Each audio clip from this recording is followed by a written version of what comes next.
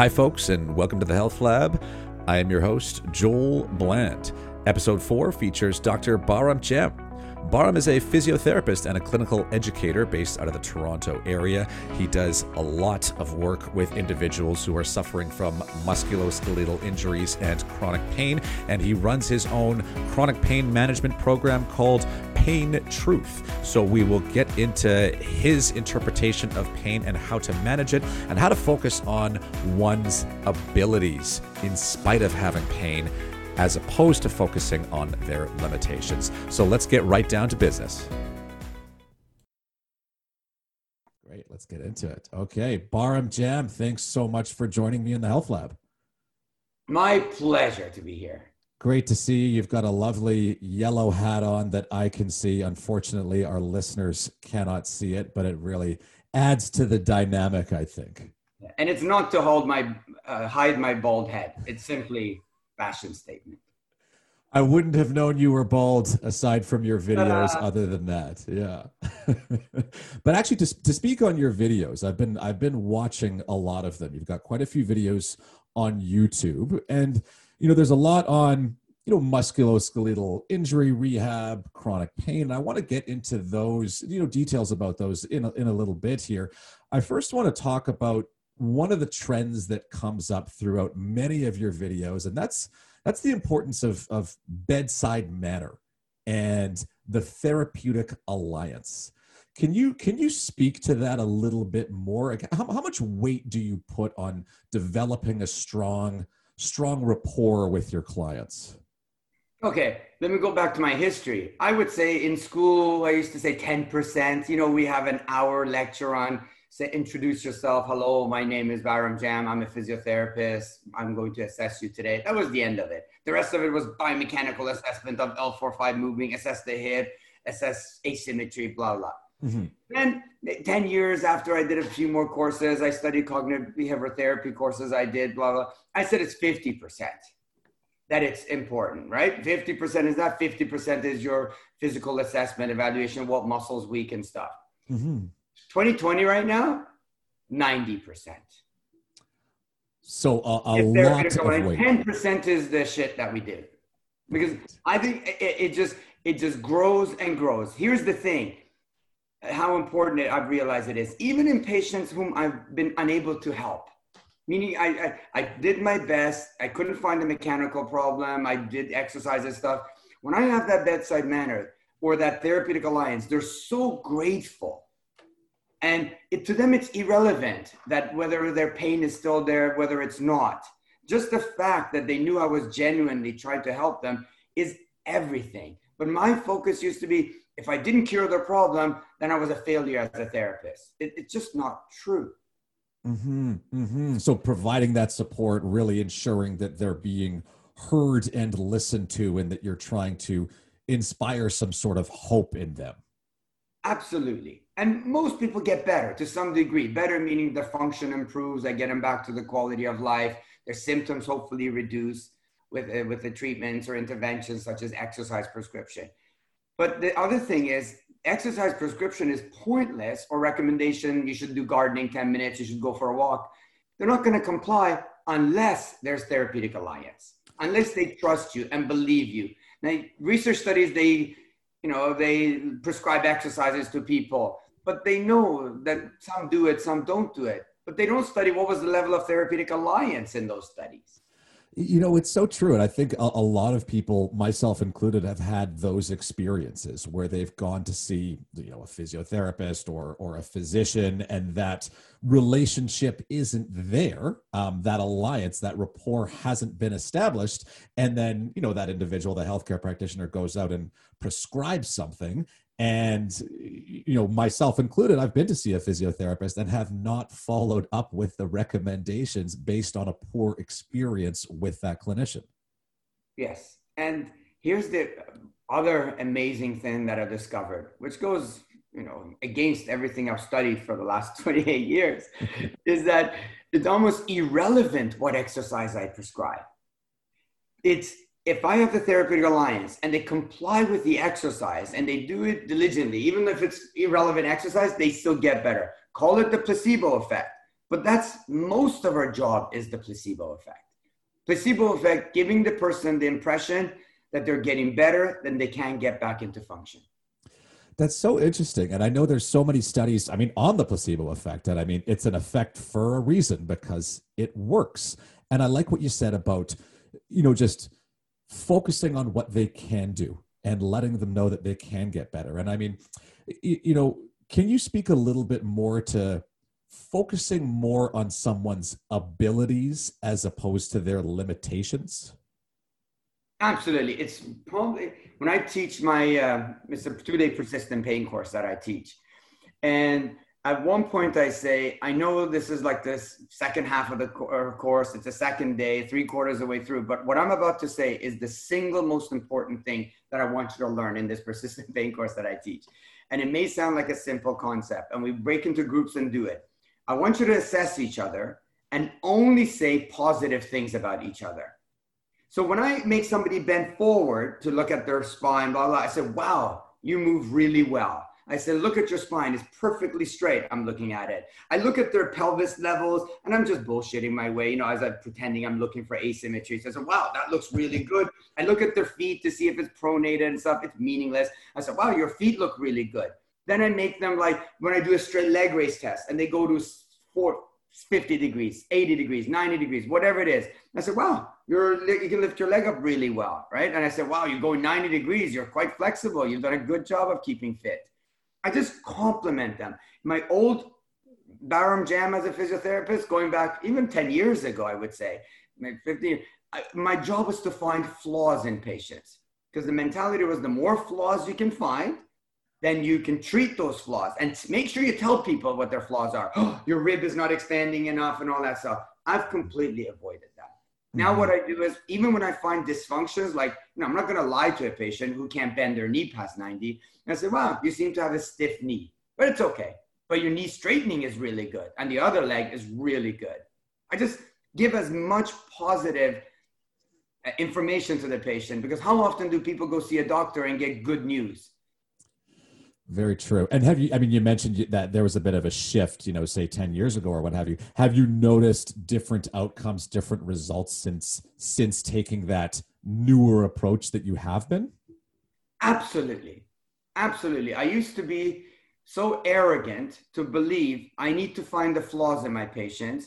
I need to fix those flaws in my patients. And when the patient got better, it was because I found those flaws and I specifically fixed those flaws. Because there was a direct correlation. I find problems, I fix problems, patient get better. Now, I don't find problems. I find good stuff with the patient and make them do the good things, and they get better even faster and they're even more grateful. And I get much more referrals from patients. Incredible how that works.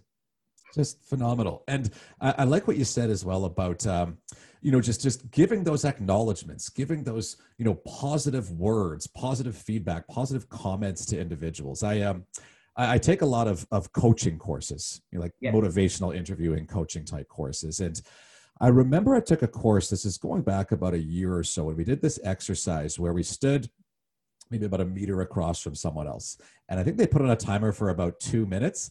And the whole exercise was just to barrage that individual with compliments, just about their everything, about their traits, about their appearance, whatever you can think of. Just acknowledge. And there was maybe about 20 people in the course, and I'm pretty sure, myself included, every single one, when they were barraged with those acknowledgments, those positive words, positive praise, every single one of us burst into tears. And it was such a joyful moment. And you just walked out of there feeling so heard and listened to and appreciated overall. And I'd imagine that's what some of the clients are going through that you're interacting with. And imagine yours was on a course where you are forced, you knew somebody was forced to do it, or course, or told to. But when they get a genuine positive enforcement from a healthcare provider, I think it's invaluable. They paid money to see me, not so I can give them compliments. They paid money so I can find flaws. But and it has to be genuine. None of it is fake that I tell my patients. And they tell me, I walk 30 minutes a day. Mm-hmm. I say, wow, that's amazing. How often do you do it? Well, only twice a week. I said, that's fantastic that you're doing it twice a week. I used to say, well, 5 minutes, 5 times a week is better. Right. I don't do that. I don't put people through guilt at all. I mean, we don't train dogs this way. Dogs do not respond to negative enforcement. You give them treats if you want the dog to repeat a thing. It just doesn't, we know animals don't do that. But for some reason, humans, we think they'll respond by negative enforcement, by making them feel bad about their body. It just does. Maybe it works in the short term, negative enforcement. Long term, it fails miserably. So we need to be positive with our patients. It kind of sounds like Pavlov's bell. Yes. Yeah. Every time they come to physio, they feel better because you say positive things, even if nothing's changed. Let's say the range of motion hasn't changed. How are you feeling? I said, wow, you look good. That's so valid. And here's a question for you with respect to that, because obviously, I mean, I wholeheartedly agree that positivity is invaluable. And maybe this is a little bit of a controversial question, but how do you toe the line between giving someone a realistic prognosis for an injury or for an ailment, yet still trying to inspire hope and inspire optimism? I don't think that's controversial at all. First of all, I have a rule. You only tell the truth to a patient. Mm-hmm. I don't make up stuff just to make the patient happy. Somebody with chronic back pain who's had pain for 4 years, I don't tell them, oh, I'm going to make you better in 6 weeks. I expect recovery in 3 months. You'll be back in work. That's just nonsense. I won't make these false promises. Mm-hmm. Absolutely not. There's no lying. There's no sugarcoating. I don't want to see people's prognosis through rose-colored glasses. I don't want to do that. I think that's bad to do. And what happens in 3 months when they're not better? You told me I'd be better. Right? I don't ever want that to bite me in the tail. Like an ankle sprain, acute, I'll tell them, yeah, most people I see, they'll be playing basketball in 4 weeks from now. This is a grade 2. And certain acute conditions, the prognosis is quite, predictable. So I do make, most likely, I tell them that's going to happen. Like knee surgery, most likely you'll be fully weight bearing and, walking by November, blah, blah, blah. But people with persistent pain, the ones that I see, I say, when they say, when will my pain go away? I say, I can't answer that. I have no idea, and no doctor can answer that. And in fact, our goal is not for that. But what I can promise you, our goal with our therapy session is to improve the quality of your life. And I can promise that. And that is a very big term, quality. What does that mean? I mean, you look at all the positive things that you can still do. That's what I make a promise with. And improve your function that you're currently doing. Mm-hmm, mm-hmm. I think that's valid indeed. Just like you said, being wholeheartedly honest and truthful about things, yet still trying to highlight their abilities and what they can do as opposed to what they cannot do. But everybody wants to know, when will my pain go away? And I refuse to answer that question because I don't want to give a timeline. That would, first of all, it wouldn't be right. It would be untrue. Secondly, the moment you make pain going away the focus of getting better, in air quotes, I just said better, yep. You've lost that patient already. They'll be disappointed in you. But if you never make it your goal, then no matter what happens, then the improvement will be seen as a positive move forward. And that's a good segue into another topic that I wanted to discuss. And I mean, you work so much in chronic pain, and for someone who is suffering from an injury or chronic pain, and they are trying to rehabilitate it to make it better, what's the distinction between what might be considered good pain as opposed to bad pain? That's probably one of the most common discussion that I have with my patients, whether it's acute, subacute, or persistent or chronic, as you say. I tell every patient there's good pain and there's bad pain. And it's important for us to differentiate it before you leave today. Pain is inevitable, especially when we're having rehab, after a wrist fracture, the cast is off. You need some pain in order to get your wrist extension back, to get your wrist. Your finger's been in a splint because you sprained it in volleyball. There's some pain involved in bending it again. You've had knee surgery. There's some pain involved. Mm-hmm. Good pain is when you experience the pain, but when you stop the activity, you go back to your baseline, whatever your baseline is. However, bad pain is if you do it, and for the next day, you're worse. You feel worse and you're not able to do your activity. So that doesn't mean the activity that you did was necessarily bad or wrong. It just means you did too much too soon. In fact, what I recommend is that you reattempt the exact same activity that made you feel worse, because we don't want to have fear of it, but at 50% intensity. So the analogy I give, let's say you walk for 15 minutes today and you feel worse afterwards. So it wasn't good pain. The next day you're worse, as I can't do it. You need to walk again the next day. Maybe, okay, fine, you can't that next day, the day after, certainly for 7 minutes. Mm-hmm. And 7 minutes, you have good pain, meaning you're no worse. If 7 minutes you're worse, then 3 minutes the next time. And do it a little bit slower pace. And so on and so forth. At 3 minutes, you have good pain. The other landmark is, have you lost 50% of your mobility? For example, my shoulder hurt a lot. Like, you can normally lift your shoulder up, but now you're going to 9 degrees.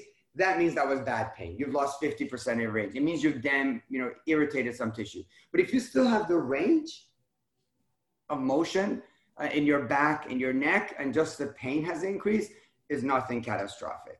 It's okay. You can reattempt the activity, but at 50% intensity.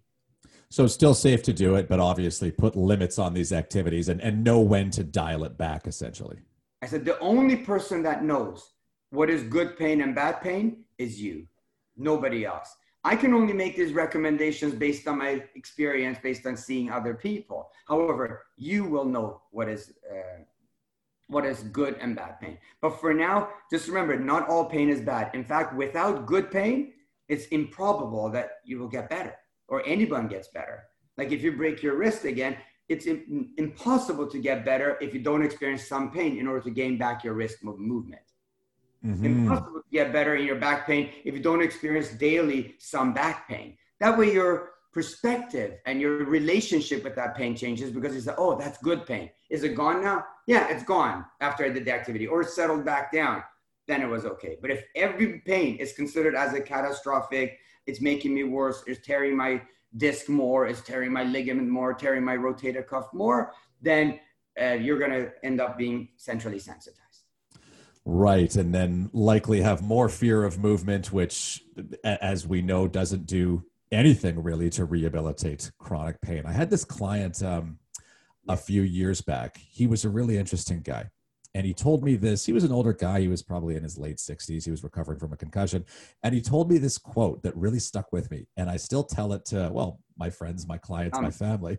And the quote was, I think his father told him this like way back when. And the quote was, once you stop moving, you start dying.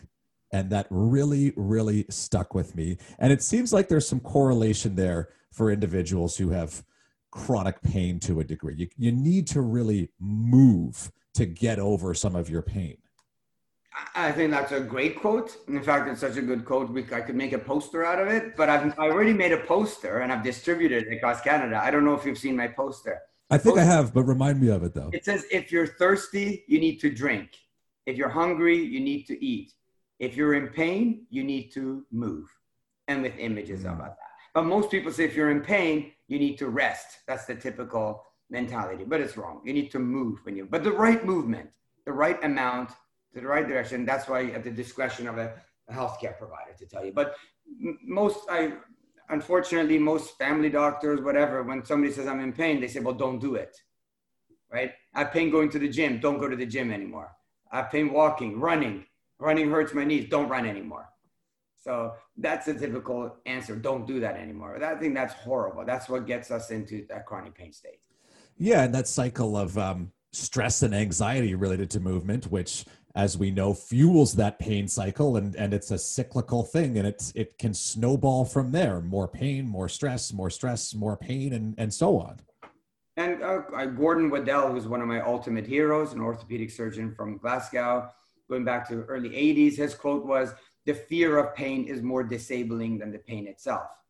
But unfortunately, the healthcare profession, most people instills fear into them, whether it's through radiology, whether it's through telling them they're out of alignment, whether it's telling them don't do X, Y, don't do Z, avoid this, avoid that, or else you're going to damage whatever, all that nonsense. And when are we going to understand that fear of pain is the number one cause of disability and chronic pain? As if patients don't have enough of it, the healthcare professionals even add more to it. Indeed, I know that all too well. And that kind of, that fear of pain and fear of your condition and your condition progressing and what it might lead to really, really, again, it just plays so much into that fear of movement and that experience of pain. And I want to touch on something that came up that I saw in one of your videos a little while ago. And it was about telling individuals to try to avoid Googling or internet searching their conditions or their ailments. And that actually resonated with me quite well, because I had laser eye surgery a few years back. And it turns out laser eye surgery is actually one of the safest surgeries out there in terms of negative consequences. They're slim to none. However, the night before my laser eye surgery, I went on this website, and it was something like laserEyeSurgeryDisasters.com. Yeah, it was, and of course it had all these nightmare stories of people going blind and losing their eyes, losing their vision. And of course I pretty well had an anxiety attack prior to the surgery. Of course I still went through with it with very much so positive outcomes. But what is your take on that, on having clients search or not search their conditions while you're treating them? Yeah, it's actually, I don't make them sign a contract, but we have to make a verbal agreement. So and the people that I start my Pain Truth program on them, which is a 6-week program, I said, I'm only going to see you under these three conditions. The one is that you agree to come. I'm not here to force you at all, but you got to come once a week for 6 weeks. If you're ready for it, great. If you're not, so that's one thing you have to agree. Number two is you have to stop all other treatments that you're getting, whether it's acupuncture, whether it's massage. If you're not ready to give those up, I'm perfectly okay with it. Then continue with what you're doing. But it's pointless for us to do this program, because the program is to make you independent of those treatments. But if you think those therapies are helping you, then by all means continue. But obviously they're not, or else you wouldn't be seeking my care. You've been going for 3 years to an osteopath. You've been getting physio for a year. You've been going to acupuncture for once a week, and massage once a week for the last 10 months, whatever it is. But I'm not here to force you, or else the program is fine. And number three, you cannot Google or do any internet search on your condition anymore, period. So the internet search, so you can go on the computer, look up cat videos all you want, right? You just cannot Google anything health related, anything. And so what about diet related? I said, you can't do that either, because I got another guy. These are sometimes people who are literally OCD. Like, I know they have a diagnosis with it, and it makes it horrible. They constantly want to improve their health. There's something in their health that they need to improve, whether it's the diet or whether it's weight loss, or it's about their pain or back pain. What's the best exercise, core exercise, you name it. You got to stop that insanity. And I've never had anyone say no to my Google searching. I've had people say, no, I'm not ready for this. I'm not going to get, and I'm perfectly respectful. I said, my door's open. At any time you wish, you're welcome to come in. But the Google search is one of my criteria. Mm-hmm. I think that's so valid. And even the other one that you mentioned too, about stopping seeing other healthcare practitioners. And that speaks well to me, because I have all the time see tons of clients, and it's not their fault. They just want to get better. But, again, they're seeing a massage therapist, chiropractor, 2 different physiotherapists, an occupational therapist, maybe a psychologist, a counselor. And they're a professional patient. They're driving to and from appointments every single day for 4 to 5 hours, sometimes each day, all these appointments, and spending thousands and thousands of dollars. And so often it's well, actually not even so often, it's almost impossible to differentiate between what's working and what isn't working in those situations. And you said you don't want to blame the patient. Absolutely not. There's no way you would blame a patient. Everyone only wants to get better, and they seek multiple healthcare providers, hoping that one of them has the answer. The sad part is when they've done studies, for example, predictive of outcome after a motor vehicle accident, right? Because they study motor vehicle accident, whiplash associated disorders, who becomes chronic, who gets better within the 6 weeks soft tissue injury. And one of the strongest predictor is if they, prior to the accident, they were seeing multiple healthcare providers. For example, people who go for the chiropractor treatment once a month, adjustments just for maintenance, or they go to the osteopath for tissue release for maintenance, or they get massage for maintenance. They are, passive treatments. If they got into a car accident, they were significantly more likely to become chronic and not recover within the 6 weeks and have disability a year later. If prior to the accident, they were seeking healthcare, right, even though they had no symptoms for maintenance. And the reason behind that, I hypothesize, if you have the mentality that my body is so fragile that I go out of alignment, my rib goes out, my pelvis goes out, my tissue gets tight, I got to fix my trigger points, then even with normal day-to-day activities, then once you get into a car accident, then you're completely screwed. You're like out of alignment galore, and it's going to take months to get you back again. If normal day-to-day activities mess up your fragile little body. So it's the mentality that determines everything. So that's why the less healthcare provider one sees, the better. Or at least see one, try it for 6 weeks, 8 weeks, 3 months, whatever it is.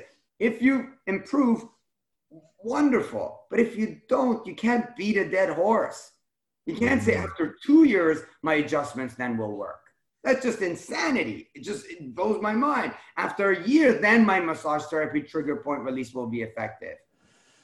Yeah, that's such an interesting fact. I didn't know about that one, but it makes so much sense about just people's essentially preconceived notions about their abilities and their limitations and what it takes to mitigate them in terms of ongoing follow-ups with healthcare practitioners and how that might lead into more, severe experiences of pain following a catastrophic accident.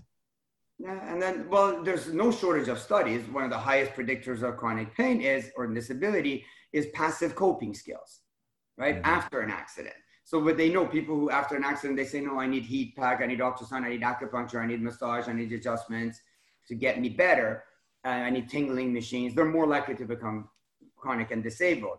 But what I'm quoting is even pre-accident, if you have passive coping skills. And the question is it cultural? Is it familial? It's multiple factors. Mm-hmm. It's a big cultural component to it also, of course, passive coping skills. Yeah, that's valid. And the same thing comes up. I work a lot in concussion, and there's so much overlap between post-concussion syndrome and chronic pain. And a lot of studies really support there's a lot of evidence there that speaks to an individual's experience with mood disorders, like depression and anxiety. And if they have previous mood disorders, like previous history of mental health issues, their outcomes are typically a lot less favorable following a concussion than someone who doesn't or hasn't experienced previous mood disorders going into the concussion. Yeah, I think once you become centrally sensitized, every symptom you've ever had becomes magnified. Again, going back to motor vehicle accident and whiplash, the single highest predictor of chronicity after a simple motor vehicle accident, WOD2, is a previous history of neck pain.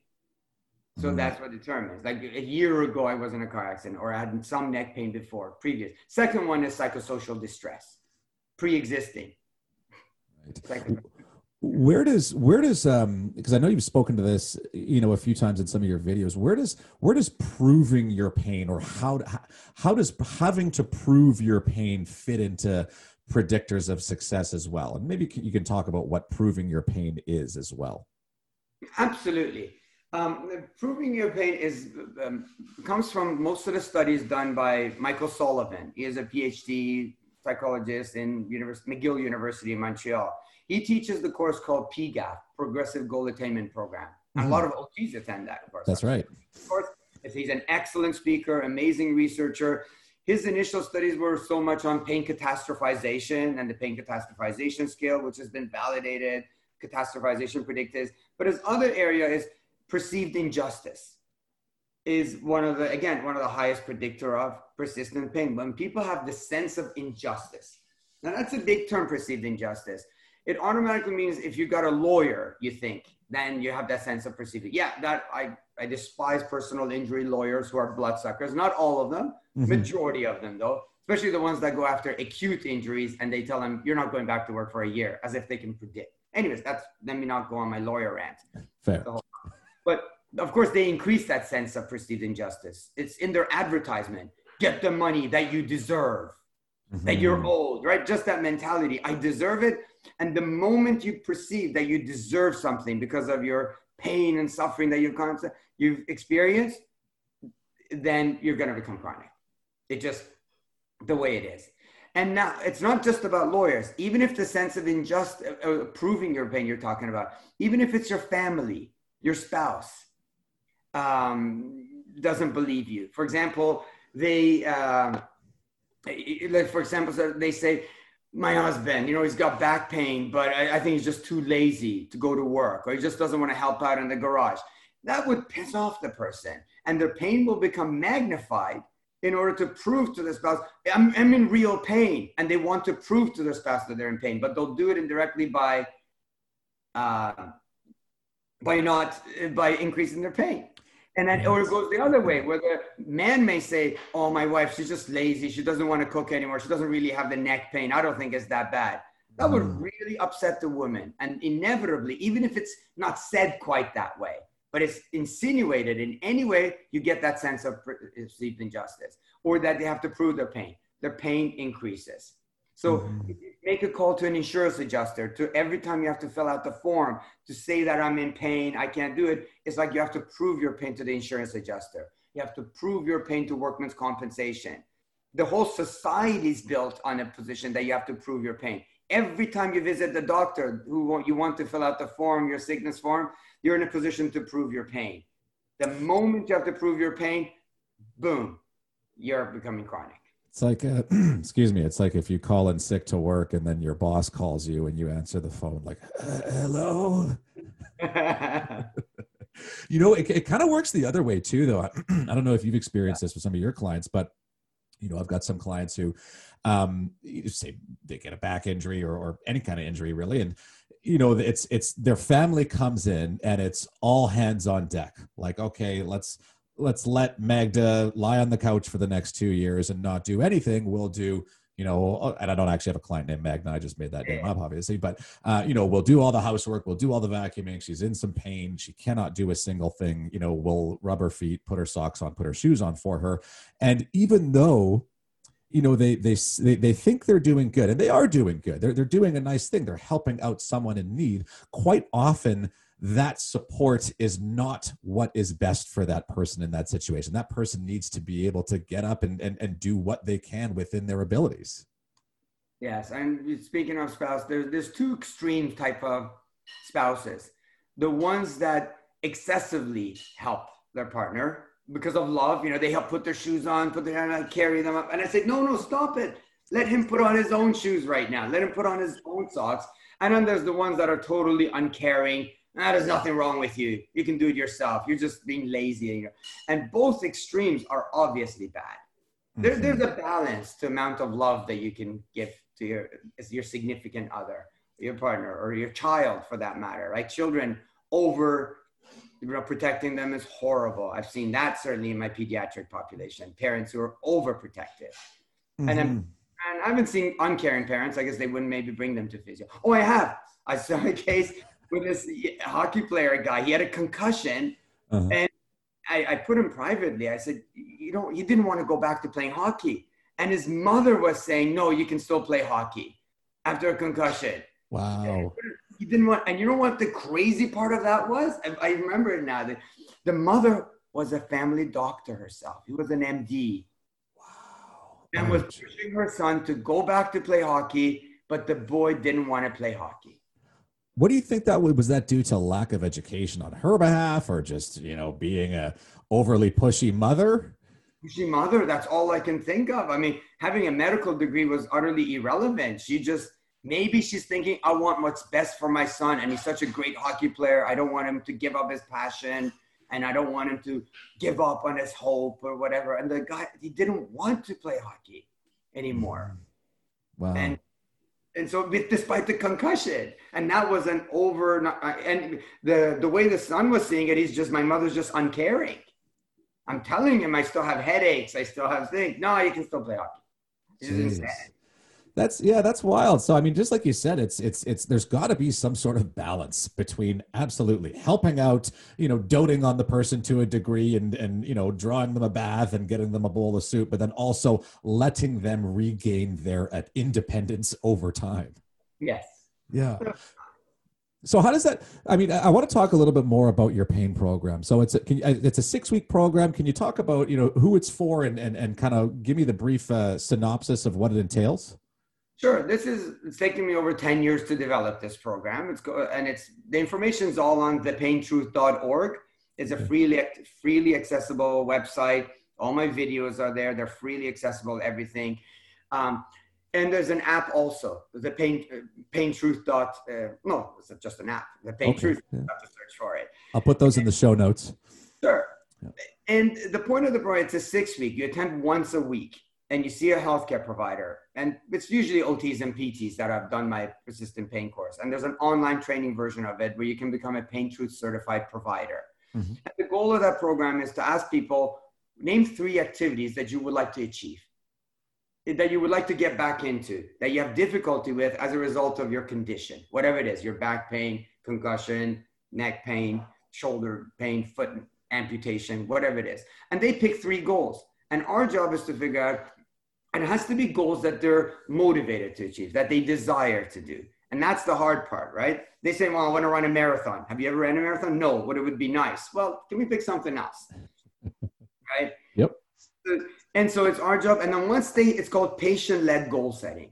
And the patient determines what the goals are.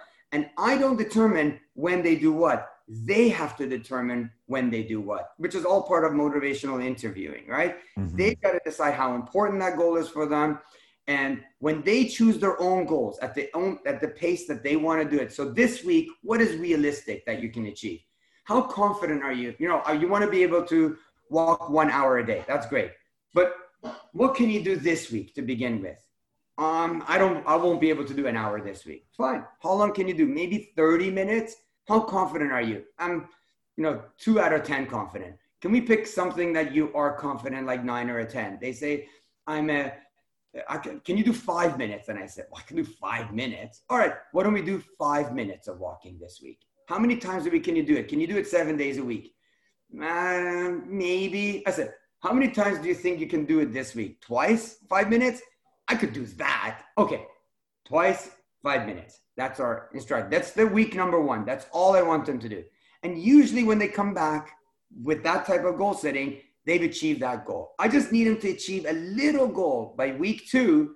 Then I got them in the palm of my hand. Amazing. You did your 2 times a week, 5 minutes. Well, yeah, that was easy. Well, that's all we want. And then the rest of the program is easy, blah, blah, blah. We expand on that. And all along, I provide in the videos pain neuroscience education. Mm-hmm. It seems like when people understand pain, you reduce the threat value of pain. And this highest predictor of chronicity, as I said, is fear of pain and fear of movement. If somebody said, what's the primary purpose of my Pain Truth program is to reduce the fear of movement and physical activity and function. But that's done through improving sleep and, expanding on successes. So that's the gist of it. So progressive goal setting and providing some very holistic education and treatment along the way. In conjunction with how to manage stress, manage proper diet, manage hydration, being outdoors, vitamin D levels, make sure you got it right, improve sleep, perceived injustice, negative self-judgment, your relationship with pain. All that stuff is covered in that 6 weeks based on where they score that they need most of the work. That's what the app does. Yes, it's a questionnaire and you decide which area is most important. Everyone's unique. Mm-hmm. And are these all private paying clients, or is this funded by insurers as well? Or yeah, my patient population that I see and the physiotherapists who are trained in it is private practice that we see them. However, I get a significant caseload of people that I see for free, simply because they don't have the finances to pay. They've been unemployed. They haven't had a job in so long because of their pain. And I feel I owe it to them, because if they don't do this pain program, the alternative that they have is pain clinics that they've been to, injections and opioids. I mean, they've already exhausted healthcare providers. And going back to the previous topic, my definition of success even is not about the pain going away after the 6-week program. I make sure I say that right in the beginning. It's to improve the quality of life. And the consistent thing that has happened is that people stop all visits to their other healthcare, whether it's physio, chiro, massage. I never tell them to stop psychology, though, just so you know. Like, good idea. Psychiatrist, those passive treatments, physical treatments, I will say. When they discontinued it, and I had one guy who had got a second mortgage. He said he had spent about $30,000 in the last 3 years on healthcare professionals. Wow. And he was continuing to seek online. He was obsessed with online, and everyone would hink him. Like, they would promise him so many 3 months of treatment adjustments to your C1, 2, that's going to help you. These orthotics are the best orthotics that you're going to, another $500 there. And whatever, they just con him $30,000. And I said, you're going to stop all treatments. And I saw him for free. I knew he had I didn't certainly want him to get loan for my treatments. I saw him for a good 3 months. I'm still regular in touch with him via phone calls and via emails to him. He stopped all treatments. Not only didn't his pain get any worse by stopping all treatments, it didn't. He's feeling significantly better. He's still not fully functional. I don't want to give the sense that I cured him, but zero expenses on healthcare. And he's so grateful for that for me. Wow. That's a noble cause. And it sounds like you're getting some good results as well. Wow. Thanks so much for that, Bahram. And so you mentioned paintruth.org and the Pain Truth app. Where else could people go if they want more information on you or the services that you offer? Well, the services that I offer, like seeing patients, I'll be honest, I don't need more patients because I get a wait list. And that's purely word of mouth. That's my thing. And I love seeing my patients. It's just, I can't do too much of it. I love patient care because my focus is more on teaching, and what I'm passionate about is passing on this stuff that I know to other healthcare providers, because it shouldn't be just me who's doing this. It absolutely shouldn't be. Hence, I developed that website. I would say the paintruth.org and the Pain Truth app is pretty much what I want to promote. And it's not promoting Bahram Jam. My name is not on any of those things because it's not about Bahram Jam. Then the information that's in there, I've taken from everybody else. I put it in one place though. So I have no interest in becoming famous or rich by seeing patients in chronic pain. I just don't. What drives me, my passion for other healthcare providers to know this information. That's excellent. Yeah, disseminating it and just for as many people out there to gain and grow from it, either as a clinician or as a patient or as both, it sounds like. And I could care less if Bahram Jam is known by people. Again, my name is not even in the Pain Truth workbook that you need for the program. And the fact that you're seeing people pro bono, I think it speaks very, very highly to your integrity as a clinician as well. You can say it's for selfish reasons that I do it, because it truly makes me feel good. I can't think of a better thrill in life that I can get than people say, you gave my life back. I can't think of anything greater achievement in life. And you know what? That's why we work in this industry. That's why we work as healthcare practitioners. There's no amount of money that could motivate me to do that. Just isn't. Excellent. I think a lot of people could benefit from hearing those words, entering the healthcare industry, or those who have even been in it for a long, long time. Yeah. Now, don't get me wrong. I still get paid for what I do. I have to eat food, but that's not the incentive. That's all I'm trying to say. Totally agree. Well, thanks so much, Bahram. Really, really enjoyed our conversation today. And any final advice or recommendations out there for anyone suffering from chronic pain that we have that you can pass on in the last few minutes here? And I would say, seek a healthcare provider. Always ask, can you teach me what I can do to get better? That should be our goal. If they say, no, I will adjust this and this, I will fix this and this, I will give you this machine and stuff, I say run away. We know it hasn't worked, because that's why you end up in chronic pain. So anybody with persistent pain, seek a healthcare provider who focuses on you getting yourself better. Excellent advice, Bahram. Thanks so much for joining me. My pleasure. Great. All right. Have a nice day.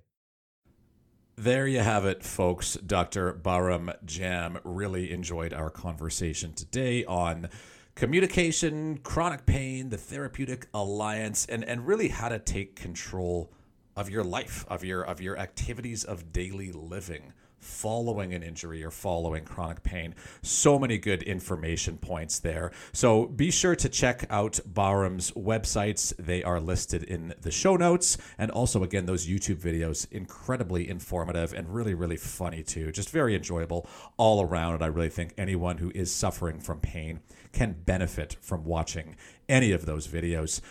And join us in 2 weeks' time. I will be having a conversation with Dr. Andre Viljoen, who is a neuropsychologist based out of the Vancouver area. Dr. Viljoen and I actually used to work quite closely in a concussion rehabilitation program about 4 or 5 years back. So will be interesting to pick his brain about concussions and how treatment and management of them have evolved over the past few years, because they are changing on an ongoing basis. So be sure to stay tuned for that. And until then, stay happy, stay healthy, enjoy the weather, folks. Take care.